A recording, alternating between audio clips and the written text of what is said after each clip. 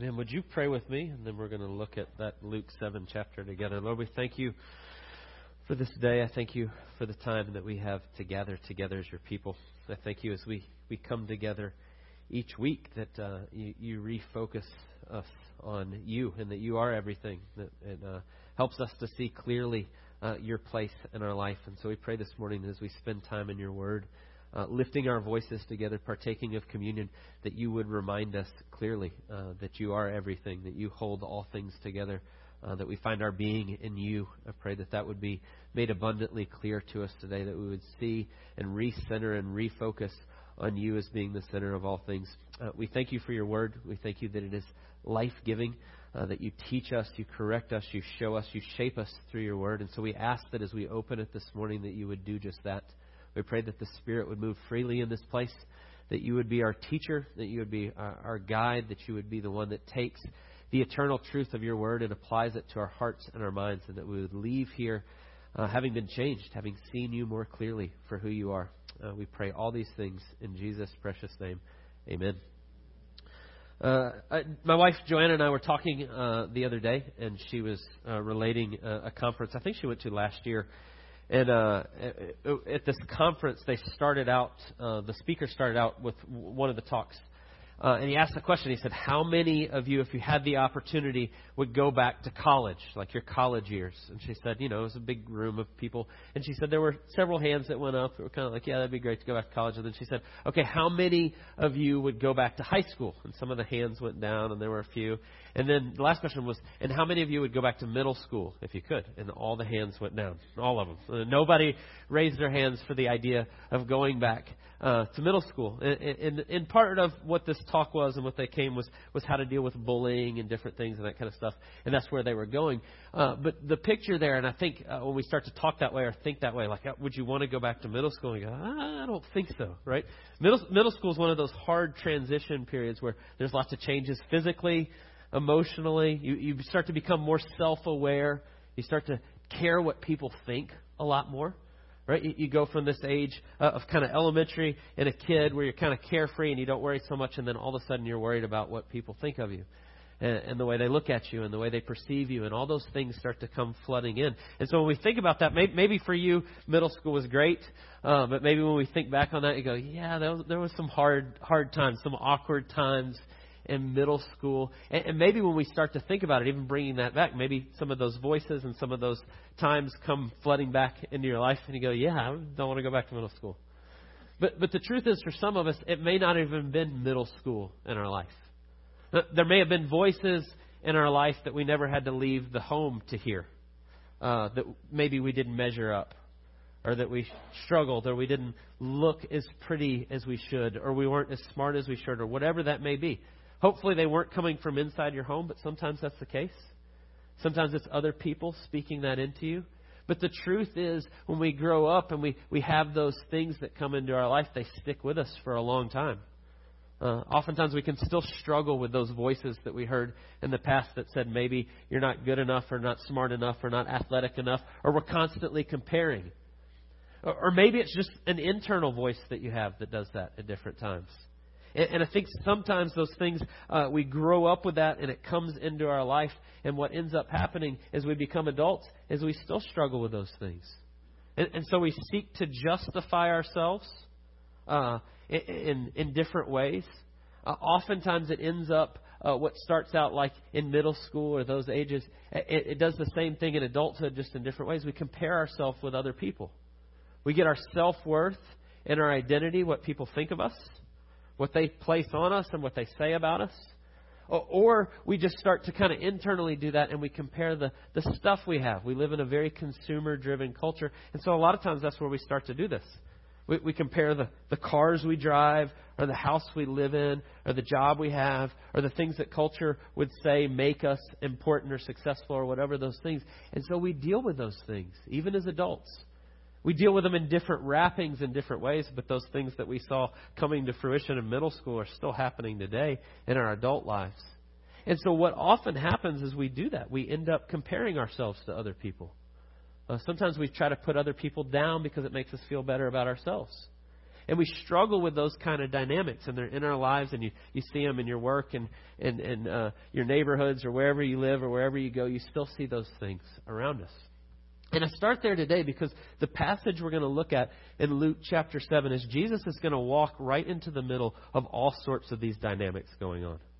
And what we're going to see as Jesus walks into the middle of it is we're going to see how he responds to it, how the truth, the Word made flesh, steps in and perfectly responds to it. But we're also going to see what he says that can free you from those comparisons.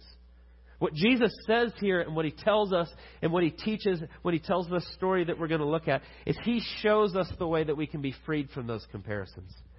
He shows us how we don't have to live that way. We don't have to go through life comparing ourselves to other people and getting our self-worth by what people think or the things we have. And so I would say what Jesus does here is a really relevant passage to all of us. Wherever you are in that journey in your life and the way you deal with those kind of things around you. And so what we've been doing, we started just last week, doing it this week. I'm just trying to bring out some things in some of these stories that maybe we miss. A lot of times there's some of the things that happen here in these stories that are very socially of the time that we kind of miss because we're so far removed culturally from it. And I think this story has a lot of those things. And so what I want us to do is just walk through this story together and see kind of what's going on. And then we'll kind of end with what Jesus says and what he teaches us, what he shows us and what he teaches us about how we deal with all this. And so if you would, let's look at this story together. Luke chapter 7, we're going to begin in 36.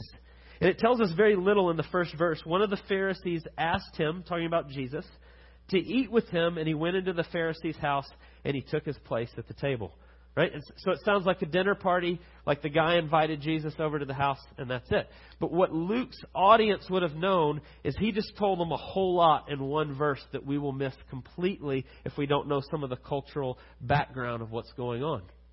See, what would happen is the Pharisee was one of the ruling class of the day, religious leader. We're going to find out in a minute the guy's name is Simon that invites Jesus to his house. And when he had a dinner or a party like this and invited people in, it was a big community event. He would open the gates to his house and people would realize what was going on and they would hear about the dinner. And what it was an open invitation for the community to come in and be part of it. Now, when he invites the young rabbi, Jesus, this new teacher that people are listening to, that was a big deal. He was kind of a guest of honor to come into this. Now, a lot of the people in the culture would come in and fill in behind the table and listen and be part of what was going on, but they weren't really invited. They were just allowed to come and be part and overhear the conversations. And so that's the culture that Jesus walks into. And so when Luke tells us that Jesus comes and he's invited and he went into the Pharisee's house and he took his place at the table, he tells us a lot by what he doesn't tell us. The fact that Jesus comes in and just walks in and sits down at the table, and we're going to see later by what Jesus says to Simon, that Simon didn't do a whole lot of things that would normally be part of this scene. See, somebody like Jesus who's invited into this, the rabbi that people want to hear, he's kind of the young guy, but people are listening to him. His fame is growing. What would normally have happened if you invited him in for this is you would invite him in and you would welcome him with a kiss. That was the standard greeting. It's kind of like today if somebody comes into your house and you go to the door and you shake their hand and you say, "Come in, I'm glad you're here." You'd welcome them with a kiss. You'd wash their feet. They lived in a culture that they wore sandals and they walked on dirt roads, and you come into the house, oftentimes that was a gesture. They would wash your feet. And oftentimes they would anoint your head with oil. And this was the customary greeting. It'd be like today when someone comes into your house and you shake their hand and you say, "Welcome, can I take your coat? Can I get you a drink? I'm glad you're here." Those customary things that we do. That's what would have been expected as Jesus comes into the house. But what Luke tells us is he comes in and he doesn't get any of those things. That he just goes in and he sits down at the table. And I think what we see here is what we saw last week when we saw the lawyer approaching Jesus and asking him, "What must I do to be saved?" Right? And Luke tells us that the lawyer wasn't legitimately asking that question like, "Please tell me what I really need to do." He was trying to catch Jesus. He was trying to show him that he was smarter than Jesus. And I think here what you have is Simon invites him and makes this big show, and then he comes in and he ignores him. He just lets him come in. It's a very middle school kind of move, really, if you think about it. It's exactly what Simon's doing. He comes in and he ignores him, tries to belittle him, tries to make him look ridiculous. And so Jesus would have been perfectly justified if he's invited to this to walk in and have everybody ignore him and go, okay, I'm obviously not wanted here, I'm leaving. He would have been completely justified to do that, and no one would have thought anything of it because of how rude and what a slight that was. But Jesus doesn't do that. He comes in and he takes his place at the table and he sits down. He reclines at the table. And so I think what Simon's doing is not an oversight. I think it's very intentional, trying to make Jesus look silly. But then the next thing that happens, Luke kind of tells us that there's this woman here, verse 37. And behold, a woman of the city who was a sinner, when she learned he was reclining at the table in the Pharisee's house, brought an alabaster flask of ointment. And standing behind him at his feet, weeping, she began to wet his feet with tears and wipe them with the hair of her head and kissed his feet and anointed them with ointment. And so again, there's some social things going on. Right? She would have been one of those people that's kind of milling around, that's come in, that's kind of on the back watching what's happening. It makes me wonder if she didn't see when Jesus got here and the way they treated him. Just the fact that she's washing his feet and where she goes to him and how she does that. But what Luke tells us that the audience would have known reading this is when he says she was a woman of the city who was a sinner and she had an alabaster flask of ointment. But what they would have known very clearly is that this woman is a prostitute. That's who she is. And she snuck her way into kind of the religious leader's party. And here she is. And she comes up and she starts weeping and wetting Jesus' feet with her tears. And she begins to wash them and to wipe them off. And so the scene there is really actually a very scandalous scene for the time.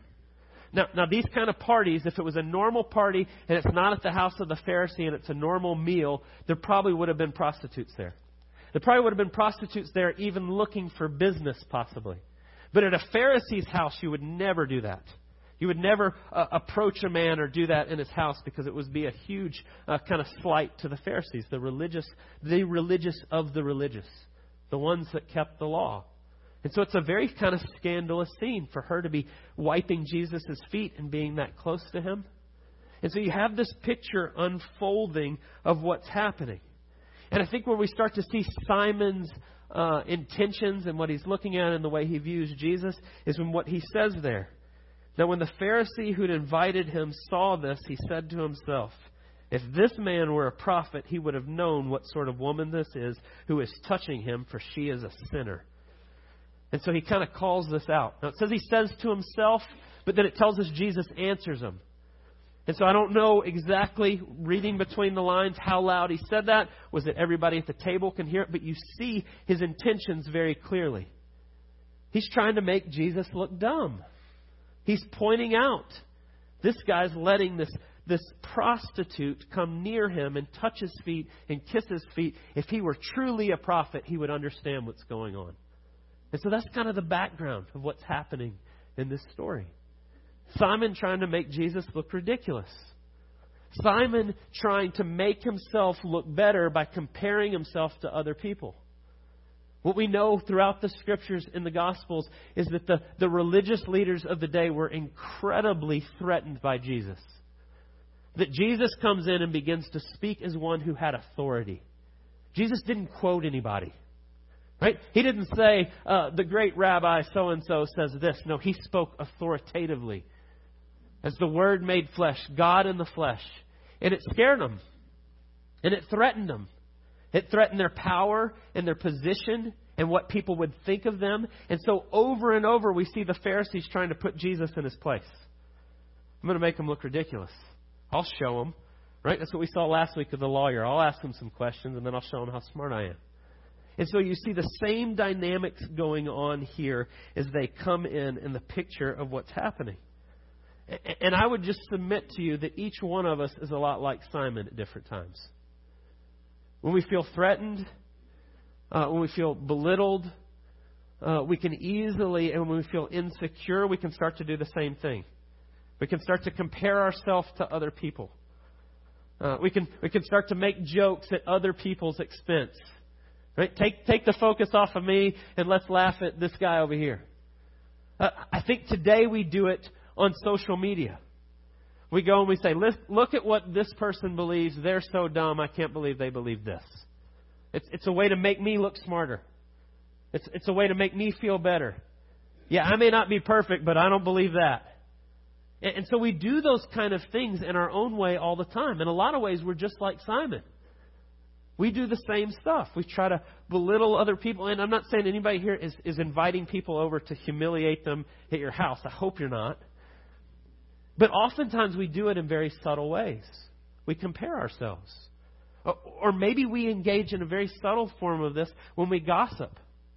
Hey, did you hear what so-and-so did? I can't believe they did that. Right? What is that? It's a comparison. It's rooting to make me feel better because I didn't do that, but they did. And so what we're doing is the same thing that Simon does here. It's the same heart condition.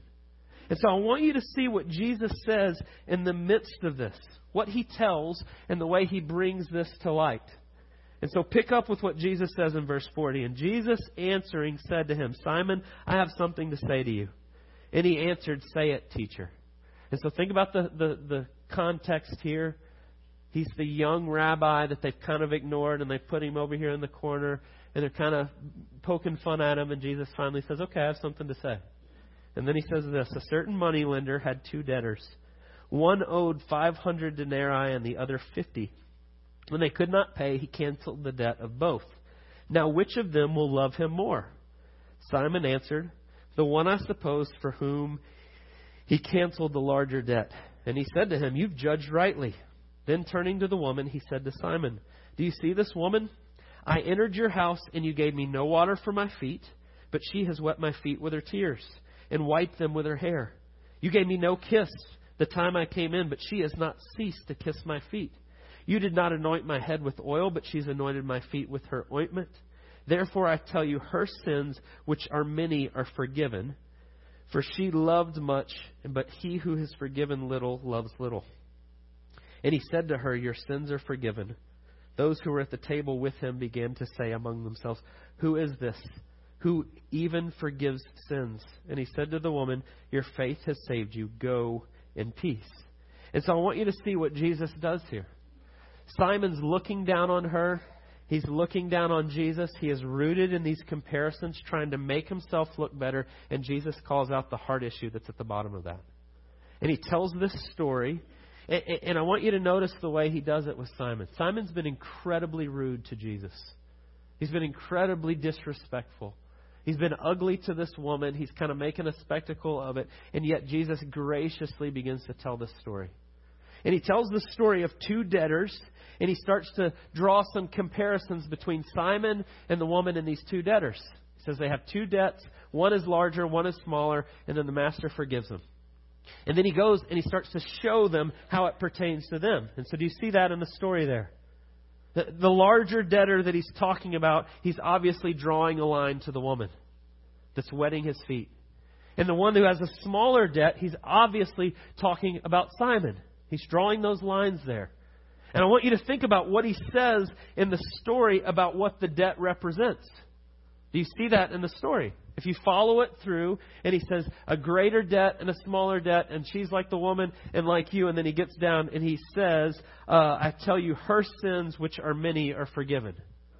Right? And so you see the lines being drawn there. The debt that he's talking about is our sin. And so what he does is he tells this story and he draws those lines out. And what he shows us is he gets down to the very heart of the comparison. And what's underneath it is that Simon has forgotten something very important. And I say it's the same thing that we've forgotten when we begin to make those comparisons.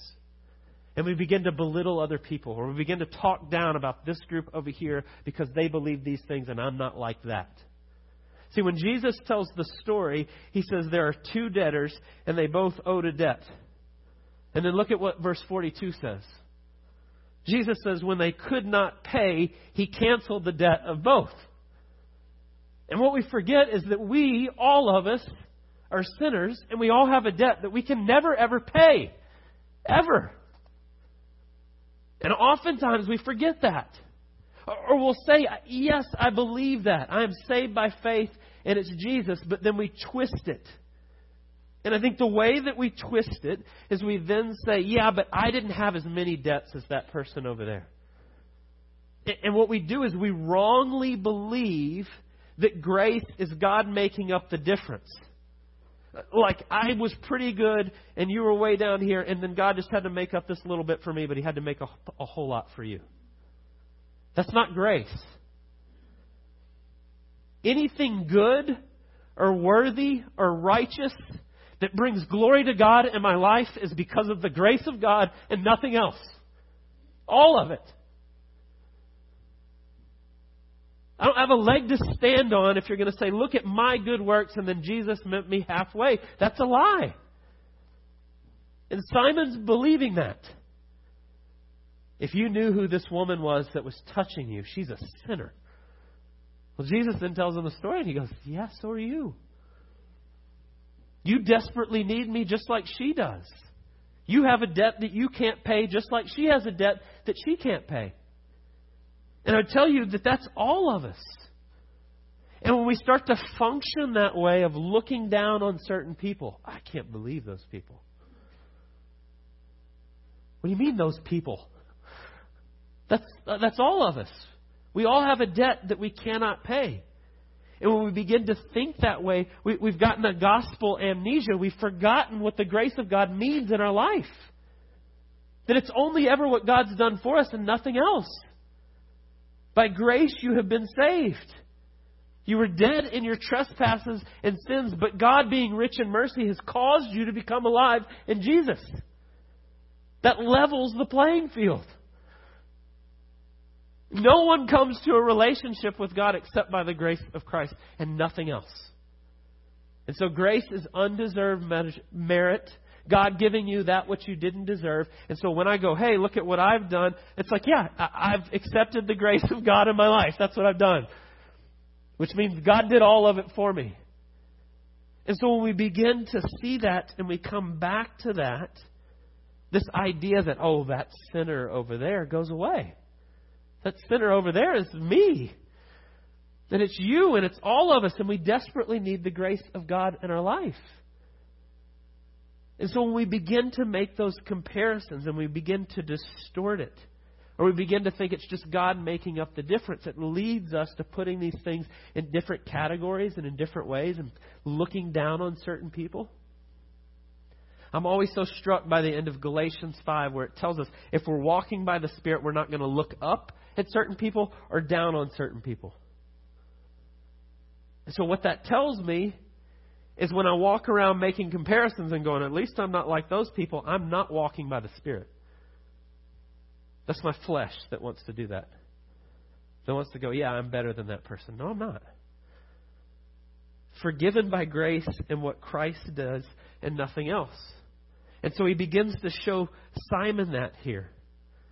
And he's showing him the heart, what he's doing is coming out of a heart condition. He says, you didn't welcome me, and you didn't kiss me, and you didn't do all these things because you were so busy comparing and trying to put me down to make yourself look better.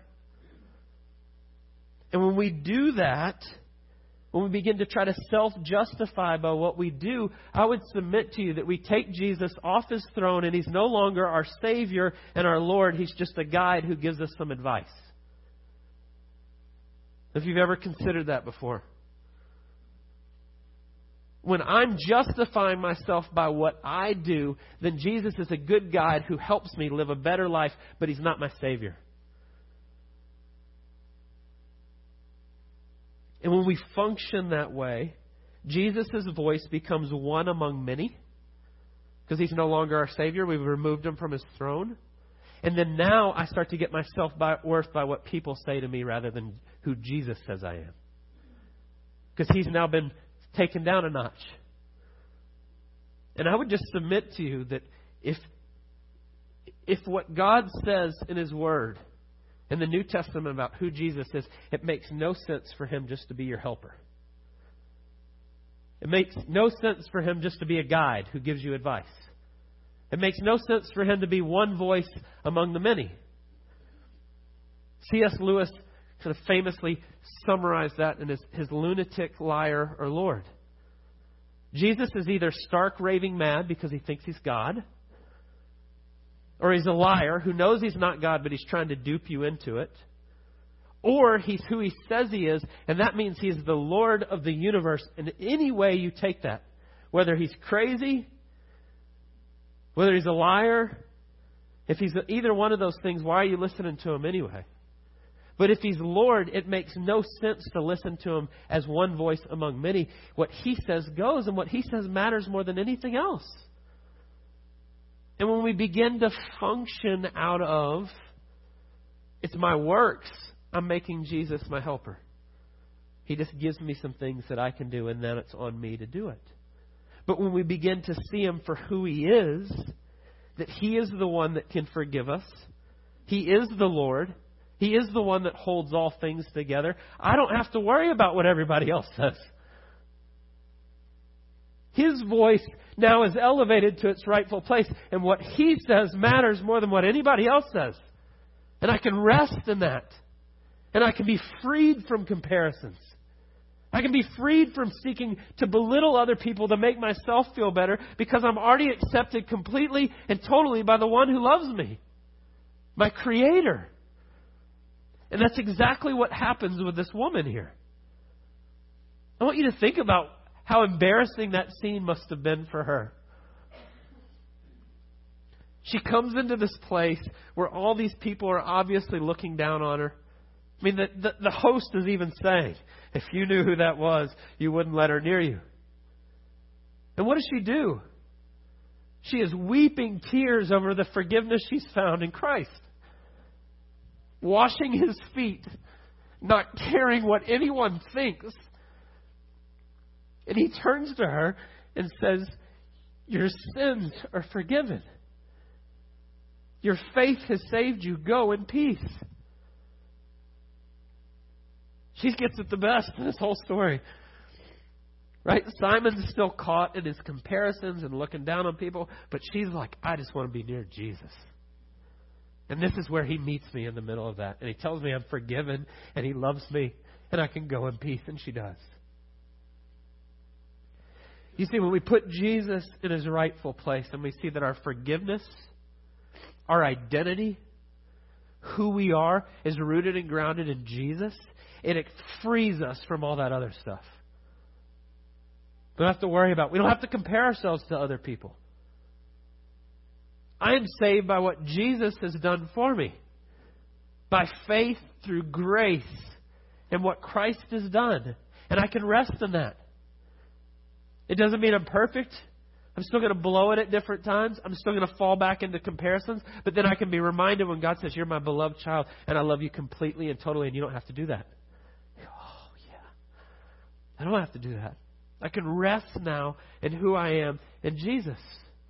And you see that exact same thing happening here as he does that. When we recognize that Jesus isn't one voice among many, but that he is the ultimate reality and his voice is more important than any others. We can lay all those other things down and we can come directly to him and find our rest. And it's such a beautiful picture of how Jesus responds. What we know about him all the way throughout the Gospels. He wants Simon to see this. He's going, Simon, come on, man. Do you see what you can have in me?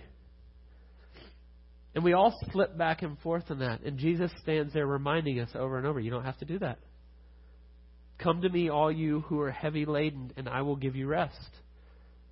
You can find your identity and your worth in me, and you can lay all those other things aside. I tell you, it's wonderful when you do. You don't have to walk around comparing yourself. You don't have to walk around looking. It frees you to actually love people. You don't have to use people to make yourself look better because you're safe in God's love right there in Christ. What a wonderful gift he gives us. And it's all what he's done for us. So let's pray. God, we thank you for the glorious picture of your grace. That you love us so much that you meet us in the midst of that. I pray right now specifically for each person who's here that has those voices in their head, whether they're internal from themselves or those from the past of different things that they're not good enough or they haven't measured up, or the things, the lies that we believe that we're attacked with, I pray that we would lay those at your feet today. That you tell us that we're forgiven by what you've done for us, by faith, through the abundant grace of Jesus, that we can be forgiven completely and totally, and we don't have to live in those comparisons. And I pray that you would make that afresh to our hearts today, that you would apply them to us. I pray for the ones specifically here this morning that are struggling with comparisons, that are struggling with what other people think of them, that you would show them completely that you alone, your voice matters. As their Creator and Redeemer, the one that holds us together, that we can rest in your love and what you've done for us. We pray all these things in Jesus' precious name. Amen.